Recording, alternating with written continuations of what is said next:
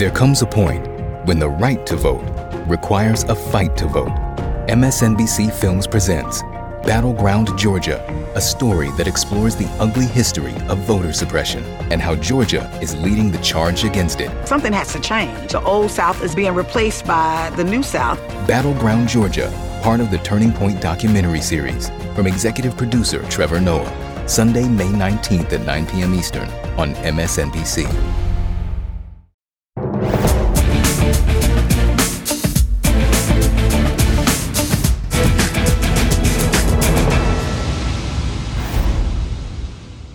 Good evening, everyone. We begin the readout tonight with the clear and present danger that has not subsided since the MAGA insurrection. Today, the acting chief of the Capitol Police, Yogananda Pittman, had a frankly terrifying warning about the threat posed by the right-wing extremists inflamed by the disgraced former president's lies about the election, who then laid siege to the Capitol on January 6th. We know that members of the militia groups that were present on January 6th have stated their desires that they want to blow up the Capitol and kill as many members as possible with a direct nexus to the State of the Union, which we know that date has not been identified. In a House hearing on security failures during the riot, Chief Pittman said that that very threat is the reason security remains elevated around the Capitol nearly 2 months later. She told lawmakers that Capitol Police didn't ignore intelligence about the risk of violence, but said the intelligence that had been gathered offered no credible threat about the size of the riot. She was also asked about an FBI report sent to the Capitol Police the night before all hell broke loose, which warned of war at the Capitol on January 6th and noted, quote, an online thread discussed specific calls for violence, stating, "Be ready to fight. Congress needs to hear glass breaking, doors being kicked in, and blood from their BLM, meaning Black Lives Matter, and Antifa slave soldiers being spilled. Get violent," unquote. Chief Pittman acknowledged the police did receive that assessment, but incredibly, it wasn't forwarded up the chain. It was shared with task force agents that are embedded from Capitol Police with the FBI. They, in turn, sent their email that they received to a lieutenant within the protective and intelligence operations side of the House. That information was not then forwarded any further up the chain. So that is a lesson learned for U.S. Capitol Police. Meanwhile, we learn new details about the scope of the attack. An estimated 10,000 attendees of the rally leading to the siege descended on the Capitol grounds, and about 800 made their way into the building. That's all the more reason why House Speaker Nancy Pelosi is pushing forward with a 9/11 style commission into the insurrection. And true to form, the two top Republicans in Congress who stood by the disgraced former president's big lie leading up to the attack on the Capitol, even though they both have acknowledged he was responsible for it, are trying to obstruct that full accounting, saying it's unfair to Republicans. It seems most of this is politically driven, and it seems like she's setting up a system to fail. Speaker Pelosi started by proposing a commission that would be partisan by design. An inquiry with a hardwired partisan slant would never be legitimate in the eyes of the American people. Before retreating into his shell, Mitch McConnell said the commission should also look at violent extremism from the left, which is about as deranged as Wisconsin Republican Senator Moscow Ron Johnson pushing a conspiracy theory earlier this week that fake Trump supporters are behind the riot and that, well, real Trump supporters were too overweight and too busy carrying their grandkids with them to the Capitol to possibly be the culprits. Speaker Pelosi said today that she was disappointed in the Senate Minority Leader. I had the impression that he wanted to have a January 6th, similar to 9/11, commission. It seemed when he spoke that he was taking a page out of the book of Senator Johnson. Meanwhile, while Republicans are desperately trying to move on from the terror of January 6th and the lingering threat of domestic white nationalist terrorism, the Biden administration is tackling it head on. In an op-ed in the Washington Post, Homeland Security Secretary Alejandro Mayorkas wrote, For several years, the United States has been suffering an upsurge in domestic violent extremism. The horror of seeing the U.S. Capitol, one of the pillars of our democracy, attacked on January 6th was a brutal example of our suffering, and it compels us all to action. Emphasis on all. Joining me now is Congressman Joe Neguse of Colorado, a member of the Judiciary Committee and an impeachment manager in the recent trial. Elizabeth Newman, former Assistant Secretary for Threat Prevention and Security Policy in the Department of Homeland Security, and Michael Steele, former chair of the Republican National Committee. Thank you all for being here. And Congressman Neguse, I want to start with you. If the leaders of the Republican House and Senate, the Republican caucuses in the House and Senate, believe that having a 9/11 style commission would be unfair to Republicans, that implies that they either understand that Republicans were involved or complicit, and that they understand that if you unfold all that happened, it will implicate Republicans. I point you to one of your, I'll say colleagues in air quotes, since she's just a troll most of the time, Marjorie Taylor Greene, the QAnon supporter. One of her friends has now refuted her claim and other claims by Republicans that it was Antifa that was really to blame for the siege. He was on tape saying, no, it was us. It was totally us. I was there. I was part of it. Do you think that what is concerning Republicans in either chamber is that they'll get caught out if there was a 9/11 style commission? Oh, it's good to be with you, Joy. I'm not going to speak for the Republicans. I'll just simply say it's confounding. I don't understand their opposition to the reasonable proposal that the Speaker has made in terms of having a blue ribbon commission, particularly after the very startling testimony that we heard today from the acting chief, which you played in part. I would hope that every member of Congress would want to have a commission take an objective look at the facts and ensure that we're taking the appropriate security precautions here at the Capitol complex, given what the acting police chief testified to today. But as I said, I don't know that I'm going to get into the business of trying to explain the rationale of the colleague that you mentioned or any of the others for that matter. Well, that I will allow them to explain themselves. So this is Cut 6. I'm jumping a bit for my producers. This is Mitch McConnell.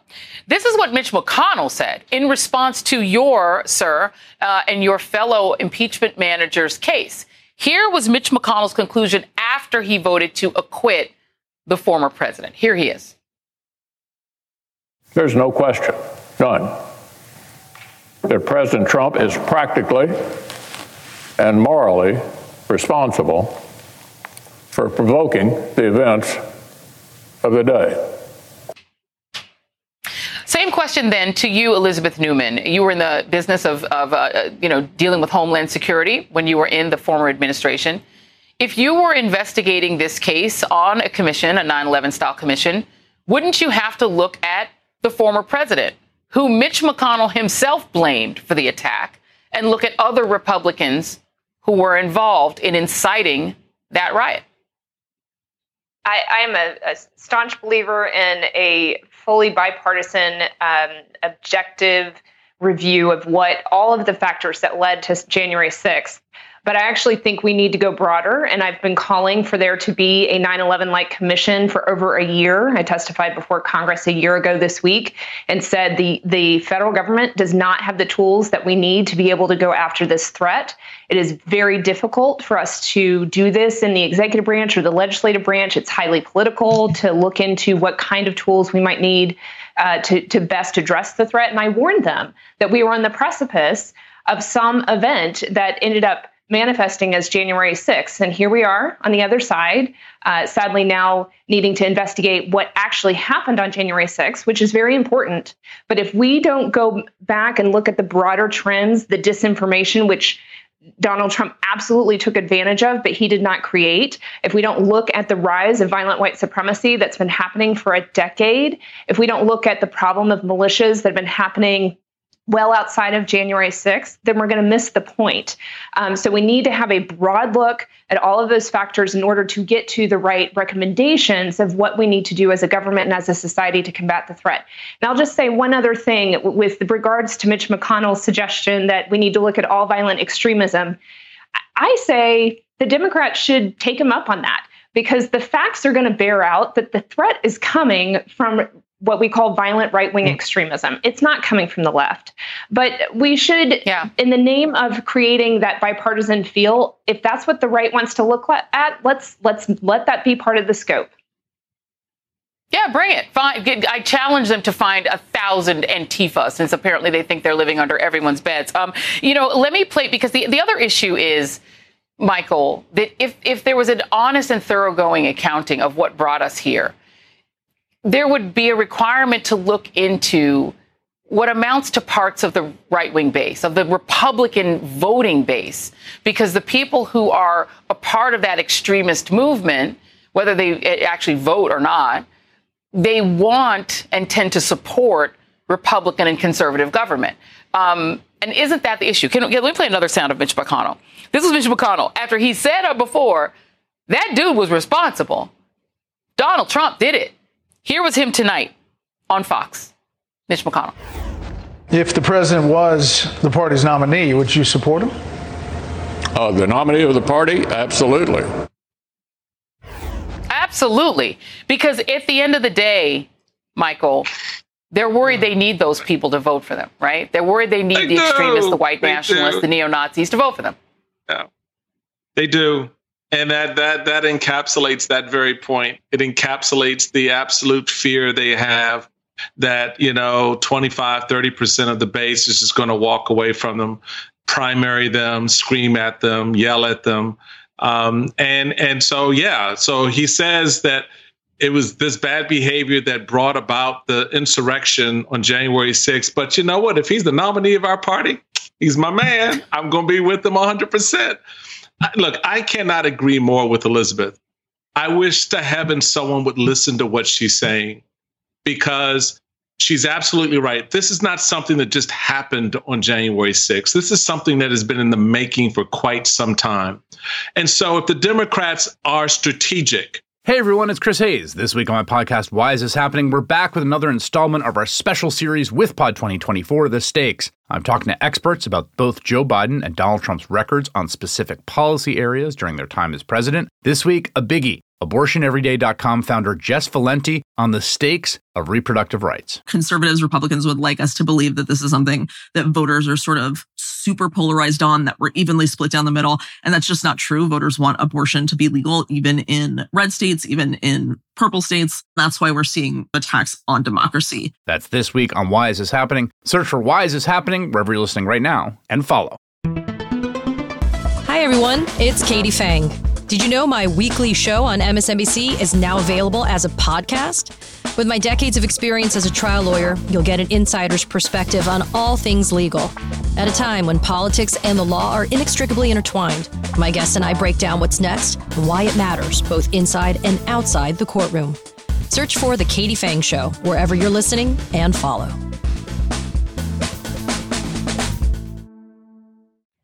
They will call the bluff of the Republicans to say, all right, you think everything is political? You think everything is partisan? What do you want to do? We'll do that. We will include BLM. We will include Antifa. We will include everybody. We will look at every protest that has taken place over the last 5-10 years, because Elizabeth's right. The facts will bear out truth. And that truth is what a lot of these folks who are stoking this stuff don't want revealed.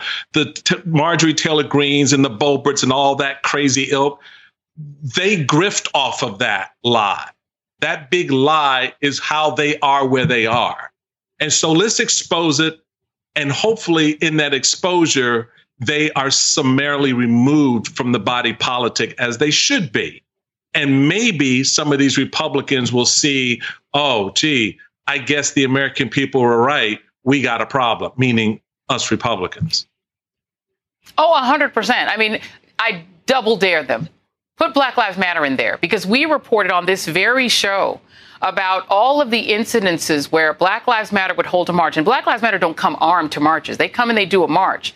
And then the sun goes down, and people who are not Black Lives Matter, who Black Lives Matter are filming, are breaking windows and starting fires because they want to implicate Black Lives Matter to create a talking point for the people they support politically.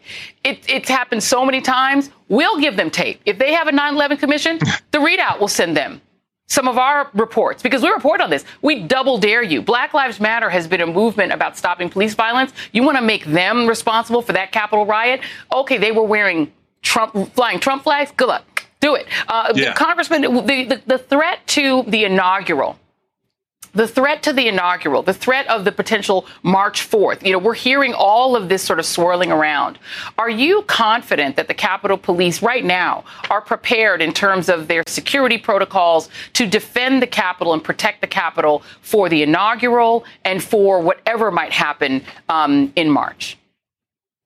I just want to say this first, Joy. With respect to domestic terrorism, I think there's consensus in the Congress that it's a serious and lethal threat to our country and that we have to do more to stop it. The Judiciary Committee is taking that issue up. And I also think that Judge Garland, as our next Attorney General, he made clear in his confirmation hearings that this will be a priority of his. With respect to the security concerns, but is it a consensus, sir? I'm sorry. I don't mean to interrupt you, sir. But you're saying it's a consensus. Is it a consensus across parties? Consensus in the House Democratic Caucus.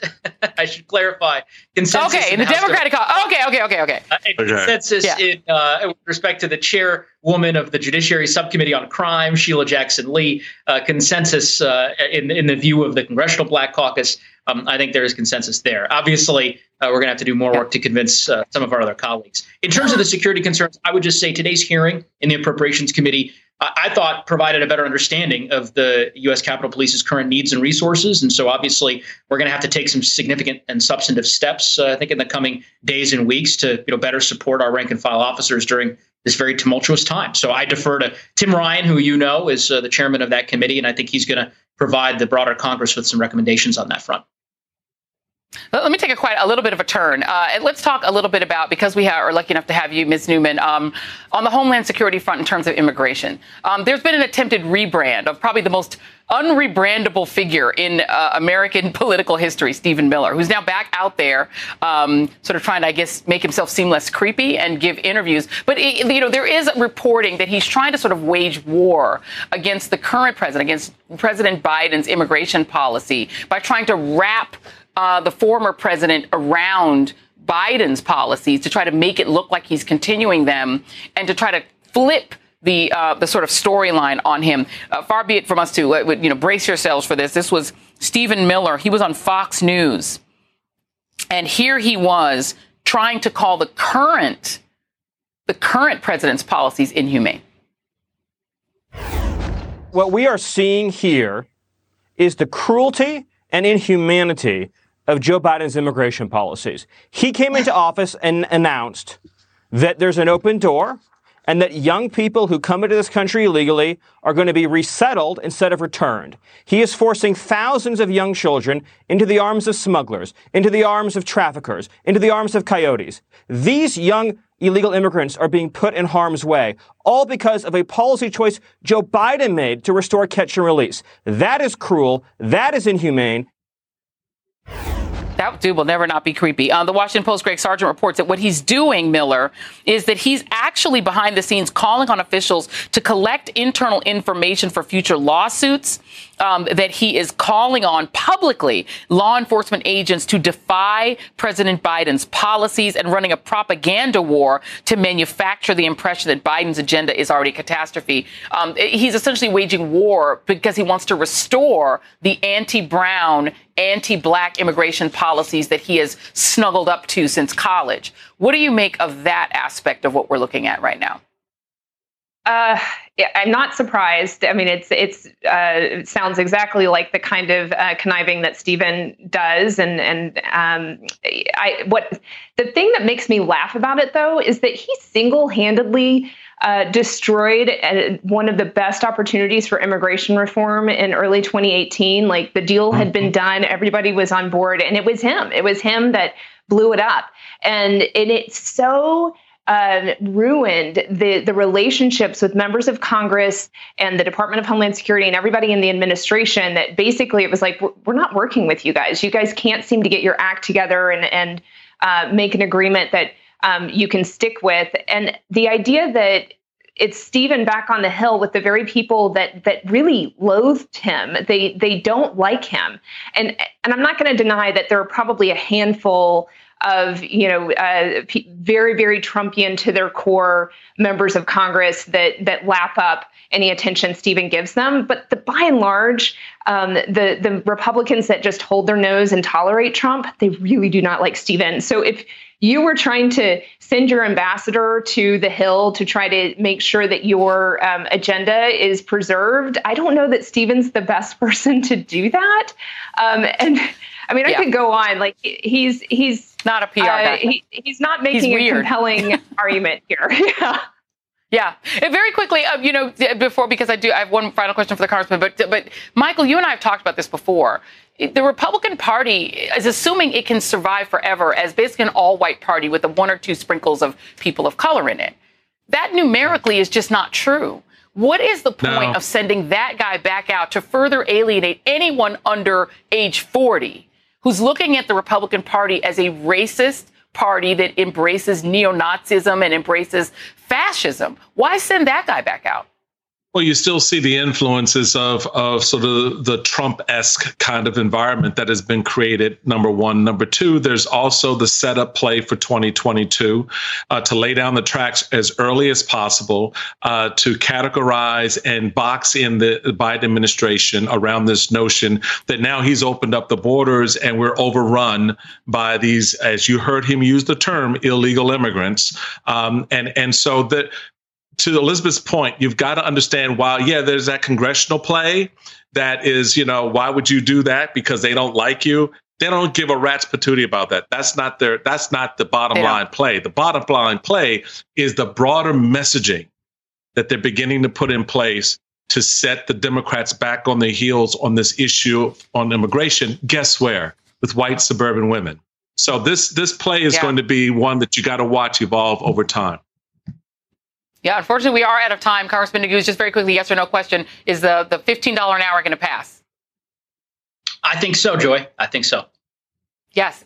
Excellent. Congressman Joe Neguse, Elizabeth Newman, Michael Steele, thank you all very much. Coming up on the ReadOut, the report on the murder of journalist Jamal Khashoggi won't just implicate the Saudi crown prince. It will also help expose the thoroughly corrupt Trump, Kushner, Mnuchin relationships in that part of the world. Plus, Ted Cancun Cruz is very concerned tonight. Not about providing COVID relief or about the freezing constituents he abandoned. No. He and other Republicans are concerned about Mr. Potato Head. Yes, the kid's toy, which is dropping the Mr. from its brand name. Oh, Ted, despite your uncanny resemblance to the Potato Head and your bigotry about gender identity, you, sir, are still not the absolute worst. But we know you'll keep trying. The big reveal on who outworsted Cancun Cruz tonight is coming up. And be sure to join us tomorrow night at 7 p.m. Eastern for a special edition of the ReadOut on the racial disparities in the COVID crisis. The ReadOut continues after this.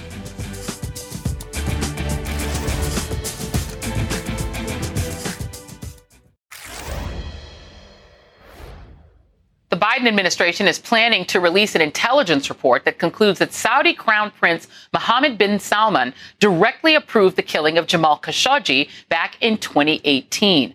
The journalist for the Washington Post, who had openly criticized the Saudi Arabian government, was lured to the Saudi consulate in Istanbul and murdered by a team of intelligence operatives with close ties to the Crown Prince. The Saudi government originally denied the murder and then claimed it was an accident apparently involving a bone saw. We've known that the Crown Prince was directly responsible for Khashoggi's murder for more than 2 years now, but the release of the report marks a big shift in policy. Until recently, we had a president, one very focused on the money Saudi Arabia spent on U.S. weapons, who refused to openly acknowledge MBS's involvement. Instead of speaking out against this blatant human rights violation against an American resident, our former president released a statement titled Standing with Saudi Arabia, where he noted that, quote, the world is a very dangerous place, and concluding that it could very well be that the Crown Prince had knowledge of this tragic event. Maybe he did, and maybe he didn't. Candidate Biden had a very different take. I would make it very clear. We were not going to, in fact, sell more weapons to them. We were going to, in fact, make them pay the price and make them, in fact, the pariah that they are. Late today, the White House announced that President Biden spoke with Saudi Arabia's king, bin Salman's father. The readout of the call does not explicitly mention Khashoggi, but said that Biden affirmed the importance of the United States placed on universal human rights and the rule of law. I'm joined now by Rula Jibril, visiting professor at the University of Miami, and Richard Engel, NBC News chief foreign correspondent. Richard, I'll ask you first, what will we learn in this report, to your knowledge and your reporting, that is new? Will we learn anything new here? Well, we haven't seen the report, so there could very well be new information. But I think the new fact is that it is being released at all.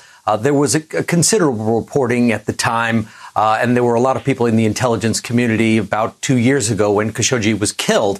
And there were a lot of leaks, and there was quite a bit of detail how the U.S. was certainly convinced, had a high degree of certainty that the Saudis were behind the murder, because if you remember initially, the Saudis said they had nothing to do with it. They didn't know what happened, that this was just some sort of mysterious disappearance, that this well-known columnist for the Washington Post walked into the Saudi consulate in Istanbul and never left. And the initial response was to shrug their shoulders. So we learned quite a bit at the time how the U.S. was very, very convinced that the Saudis were behind it and that MBS had to have at least some knowledge. But now to see it come out in this way, very early, one of the first major foreign policy moves from President Biden, it is, I think that is the significance. But we will see what is in the report. But the timing may be more revealing than the details itself. And, Rula, let me play for you what the former president said when he was asked specifically about, the murder of this person who was an American resident. He lived in the United States. He was a columnist at the Washington Post. Here's what he said when he was asked about that murder. They spend $400 to $450 billion over a period of time. All money, all jobs, buying equipment. That's the price. As long as they keep buying, you'll overlook some of this behavior. But I'm not like a fool that says we don't want to do business with them, Chuck. Yeah. Take their money. Take their money, Chuck. He later boasted that he saved his A and said, well, he said he didn't do it. So, so that was good enough for me. Money was always behind this, right? Money was always behind the indifference of the previous administration. Yes, not only arms sales. The truth is, when we saw January 6th, the insurrection, these white supremacists trying to overthrow an American democracy and install a dictator, guess what? Dictators around the world, when Donald Trump was elected, tried to buy him off. Immediately, if you remember, Joy, in December 15, at Mar-a-Lago, 20 days before his inauguration, Trump stood in front of the cameras and he said, well, I had a great offer from an Emirati businessman. His name is Sajwali. He offered to bribe me, basically. He offered $20 billion, and I had to decline. That message was heard from dictators around the Middle East who start basically understanding that Trump was for sale, that America was for sale. Immediately, the first trip overseas was to Saudi Arabia. Then we start seeing every official from Kushner to Pompeo to Mnuchin going back and forth with Saudi Arabia. Then we had every policy regarding the Middle East that basically favored the Saudis and the Emiratis. And we know that there are business deals, personal business deals. Basically, Donald Trump blurred the line between his business interests and America's policy. And Jamal Khashoggi is the peak. It's basically when we saw his killing, we realized immediately, and I hope in the report will come out, that the brother of Mohammed bin Salman, Khalid bin Salman, at the time was ambassador. He assured Jamal Khashoggi that he could go to the embassy and he would be safe. Those calls probably are heard by our intelligence. The fact that Donald Trump understood immediately that there is huge involvement, not only by MBS, but the whole royal family, who looked at Donald Trump as America's ruling family. And they dealt with him as if he is an American dictator. It's, and Richard, when you think about it, you also, I think about the close buddy-buddy relationship between Jared Kushner and MBS. They're WhatsApping. I wonder if we might see some WhatsApp conversations from Jared Kushner in this report, because he had a very weirdly friendly relationship. I mean, there was a time he suddenly disappears into the Middle East and he had issues with needing a big loan. And next thing you know, Qatar is cut off. One of our friends in the region is suddenly our enemy.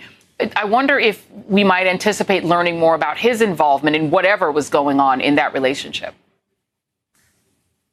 Well, I think that'll be very interesting to see. Will this investigation, or will what is revealed, go that far? Will it focus on attempts at a cover-up, for lack of a better word? Why President Trump turned a blind eye? Will that be part of this? It doesn't necessarily have to be. If they just want to talk about Saudi Arabia and they want to talk about what Saudi Arabia did and what information they had and what intercepts and who in MBS's inner circle was in contact with the team of hitmen who had the bone saw in Istanbul, some speculation about what may have happened to Khashoggi's remains, because they still have never been found. That's one thing. But if they also then focus on the Trump administration, what the Trump administration knew, what Trump administration did with this intelligence, correspondences between Jared Kushner and MBS, I would actually be quite surprised if it went into that level of detail, because it would be a much more domestically focused report. Yep. But we will see. That would be a different level of report that I think that I'm expecting. Yeah. And before I go back, I have another question for Rilla. But before I go back, I just want to let everyone know that tonight, at President Biden's direction, U.S. military forces earlier this evening conducted airstrikes against infrastructure utilized by Iranian-backed militant groups in eastern Syria. These strikes were authorized in response to recent attacks against American and coalition personnel in Iraq. Very quickly, Richard, what do you know about that, if anything? Not very much about the specific strike, but there has been an escalation of attacks against U.S. personnel in Iraq. There was recently a major rocket attack in Erbil, and there had been pressure on the Biden administration to respond, pressure from the military to respond militarily. And this administration, like with putting out this report, is establishing tone. It is trying to set up boundaries. It is sending a message to the Crown Prince of Saudi Arabia that kind of behavior, killing journalists and then expecting to get away with it and expecting impunity, will not continue. So that's the message from this report. And from this military strike on infrastructure is also sending a message to the militias that just because there's a new administration, don't assume that things have changed, and they're going to continue to keep pressure on those who try to harm U.S. personnel in the war zone. And I wonder, Rula, if that new message might include taking a second look at the things that Steve Mnuchin is doing. He is now setting up business, setting up shop to do a wealth fund in the Middle East, which seems quite inopportune timing-wise. Your thoughts? I think it's crucial. It's not only about tone, with all due respect. It's about substance. The Middle East understand two languages very well. Power. They also understand that there must be a punishment, impunity. They understand that there should be accountability. The murder of Jamal Khashoggi started with also when Trump emboldened Mohammed bin Salman, he started sending death squads. They threatened a former FBI agent, Ali Sufwan. They send death squad basically to kidnap people from around the world. We're talking about a rogue regime that is willing to do whatever it takes. So Mohammed bin Salman needs to be personally sanctioned. His assets need to be frozen. But also we need, in order to establish the dignity of the office, we need to see if there are corruption, if Mnuchin, if Kushner, if Trump took money to bend U.S. policy in favor of the Saudi Crown Prince and the Emirati Crown Prince. This is about the rule of law. If this administration is serious about the rule of law, then they should send a message: America is not for sale. There are going to need to be more reports. Rula Jibril, Richard Engel, thank you both very much. Really appreciate both of you. And still ahead, breaking news from Capitol Hill on the fight for the $15 minimum wage. This is a big deal. But next, bless their shriveled up little hearts, these far-right Republicans are making it way too easy for us to pick the day's absolute worst. Come on, guys. We need a challenge. That's next.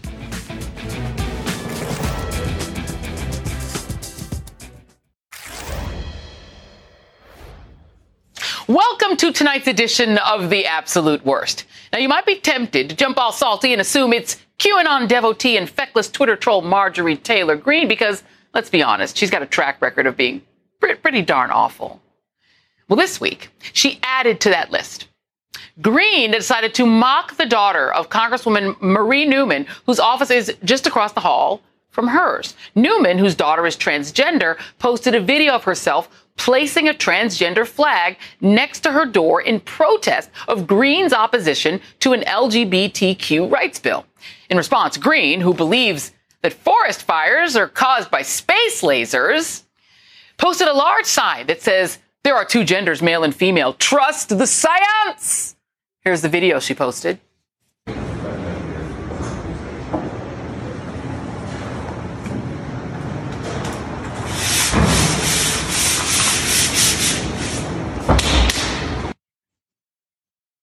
Yeah, the QAnon Congresswoman clearly has too much time on her hands since she's been booted from her committee assignments and has nothing else to do for her constituents but troll on their behalf. You're welcome, Georgia's 14th district. The Equality Act, which is the source of the dust-up, would prohibit discrimination on the basis of sex, sexual orientation, or gender identity. Greene called the bill immoral and disgusting because apparently being a just and equitable society is a bridge too far for the CrossFit queen. Now, most of you would think that that would easily make her the absolute worst. But no, niet, no. Because you know who is the actual absolute worst? Well, Kentucky Senator Rand Paul, of course. Senator Paul, ostensibly a doctor, appeared to equate gender confirmation surgery with genital mutilation.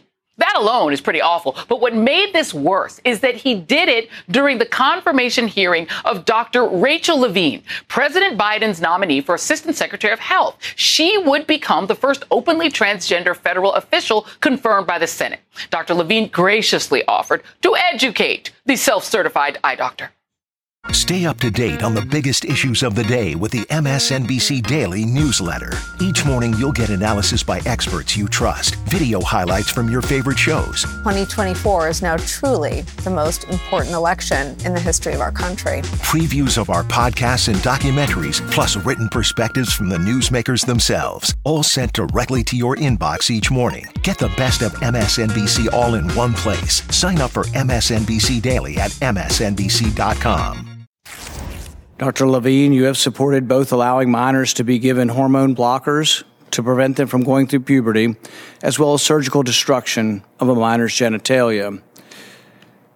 Like surgical mutilation, hormonal interruption of puberty can permanently alter and prevent secondary sexual characteristics. Dr. Levine, do you believe that minors are capable of making such a life-changing decision as changing one's sex? Transgender medicine is a very complex and nuanced field with robust research and standards of care that have been developed. I would look forward to working with you and your office and coming to your office and discussing the particulars of the standards of care for transgender medicine. Don't let Rand operate on you. Apparently insulting your fellow human who is trans is a Republican requirement, and that makes Rand Paul the absolute worst. But on a positive note, the Equality Act passed the House and is on its way to the Senate, where it will need 10 Republican votes in order to wind up on President Biden's desk. And you know that means we could have 40-plus Republicans in the running for the absolute worst in just a few short weeks. Stay tuned.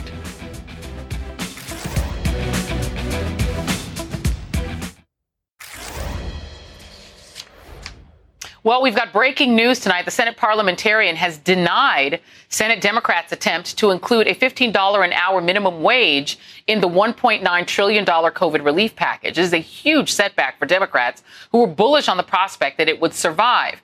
President Biden, a veteran of the Senate, had signaled this could happen, and it's unclear what Democrats will do going forward. The minimum wage increase is currently in the House version of the bill, which is set to hit the floor tomorrow. Joining me now is Reverend Al Sharpton, president of the National Action Network. And the Reverend has an exclusive interview with Vice President Kamala Harris, which airs Saturday at 5 p.m. on Politics Nation right here on MSNBC. First of all, Rev, congratulations on that interview. And, you know, speaking of Vice President Kamala Harris, in theory, she could just overrule the parliamentarian. It's happened before in the past, but we had Ron Klain, the White House chief of staff, on last night, and he indicated that's not something they were willing to do. Where do you think this goes from here? I have no idea where it will go. I certainly hope that we get the $15 minimum wage in. I think that it is absurd to think that people can survive off of $7 an hour or $11 an hour, given where we look at the economic reality that people have to feed their families.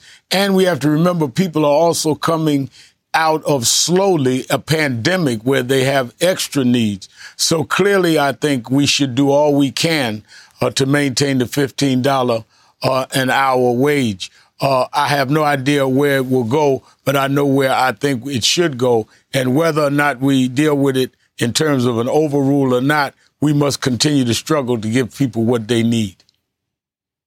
Does this become an issue for activists? Because, you know, Joe Biden has been pretty popular so far, and he's gotten a lot of support from across the spectrums of the Democratic Party. But we got a statement tonight from Bishop William Barber from the Poor People's Campaign. They've been really pushing hard on this $15 an hour. He called this our economic Selma. This is it right now, and said that, every one of them gets free health care. Every one of them, as you just said, makes a lot of money based on our tax dollars, and they've never voted to reduce their own wages. Does this wind up becoming an issue if the Team Biden decides not to fight this? It will become an issue, and an issue directed at this Congress and this Senate. And it is an issue that we cannot back down. There is a moral part to this as well as a political, and that is that we must stand for people to be able to feed their children and pay their bills.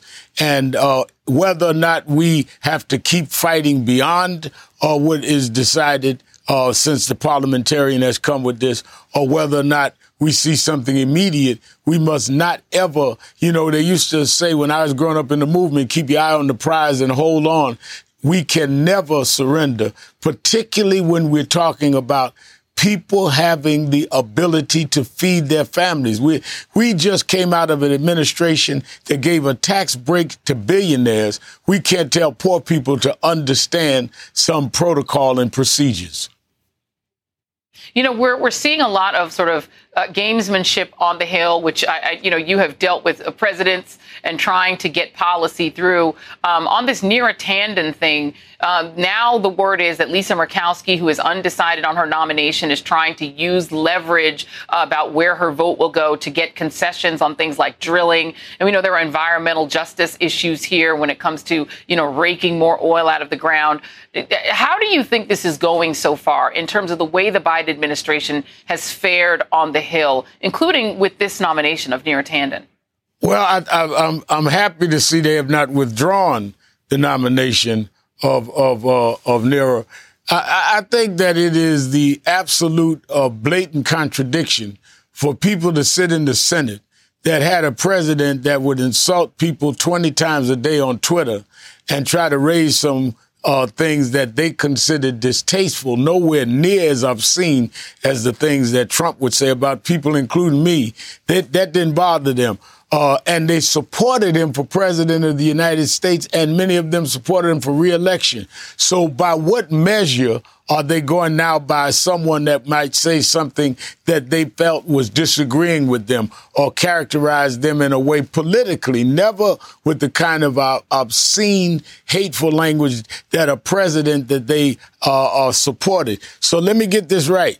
The president can call people names. A person can call people all kinds of lewd and rude things. And you say he should be president. She could say something that's disagreeable to your position or your stand, and she can't be the head of OMB. I think that is a blatant contradiction, and they ought to be called out on that. And you had this interview with Vice President Harris. Let's play a clip. You asked her about this issue of the skepticism that remains in parts of the African-American community about the vaccines. Let's play that clip. Yes, we must speak truth about the history of medical testing in this country. We must be honest about the fact that people have a righteous skepticism about how it has been used, how it has been tested, and on whom it will be used. There is a righteous skepticism if you know history. But I promise you, and I am telling you, this vaccine is safe, and it will save your life and the lives of your family and your community. Did you get a sense that the vice president is more concerned about skepticism or about access? Because it seems like both things are happening to the black community right now. She's very concerned, as all of us are, about access. People have the right to choose whether they want to be vaccinated or not. But you don't have a choice if you don't have access. There's not been equal access. And I think that she's put a lot of energy behind that. I also think she's saying that we have a choice of doing this or we can infect those that we love. Because what is the option if you don't use the vaccines that are there? You have black doctors, Dr. Corbett and others that were part of making the vaccines. I was very skeptical. But as I started doing my own studies of the conspiracy theories, I looked at the Tuskegee experiment, which was one of the things that was in my mind. And the fact is, Joy, that in the Tuskegee experiment, they would not give the victims, black people, the vaccine of the time. It wasn't they injected it, they wouldn't inject what would heal them. So how are we going to flip it the other way around? Are we really saying that we're going to let others, whites, get all of what is available that could save them, and we're not? So therefore, the option is that we're going to play Russian roulette with our health and infecting others? Or are we going to use what's available that people like a black woman like Dr. Corbett was part of this? Are we going to use that to try and affect the health standing in our community? And I think the vice president articulated that, and many of us are doing it. I went today and brought 10 ministers with me, and I was vaccinated for the first time. I'm not going to say I didn't have hesitance, but I'm going to say that I had to deal with reality.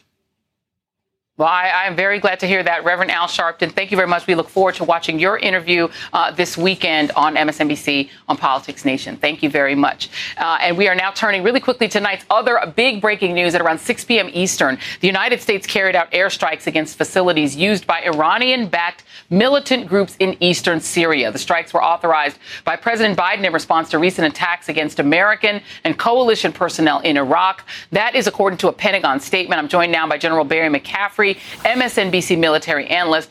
Explain to us who the targets of these attacks were and what is the connection between them and Iran. Of course, a lot of this, Joy, was triggered by the death of a U.S. contractor. Another American service member was wounded, and several allied troops are hit also. They've been conducting rocket attacks. The last one was up in the north in the Kurdish areas in Erbil. And lately, they also tried to attack again with 3 rockets a U.S. embassy in Baghdad. So I think President Biden, he's been around a long time. They took diplomatic measures to consult with allies and then took a targeted, limited strike against Shiite militia units in eastern Syria. They're actually not in Iraq, in eastern Syria. I think it was a good move. It was a signal, back off if you want to reopen negotiations on the nuclear accord. You can't do it by continuing to act to attack U.S. presence in Iraq. Well, that was actually the next question that I had, because we do know that the current administration is looking to get back into the Iran nuclear deal, which the previous administration rescinded. How do you think that something like this, these incidents, impact those kinds of negotiations? And what kind of a signal do you think the Biden administration is sending here in this early outing?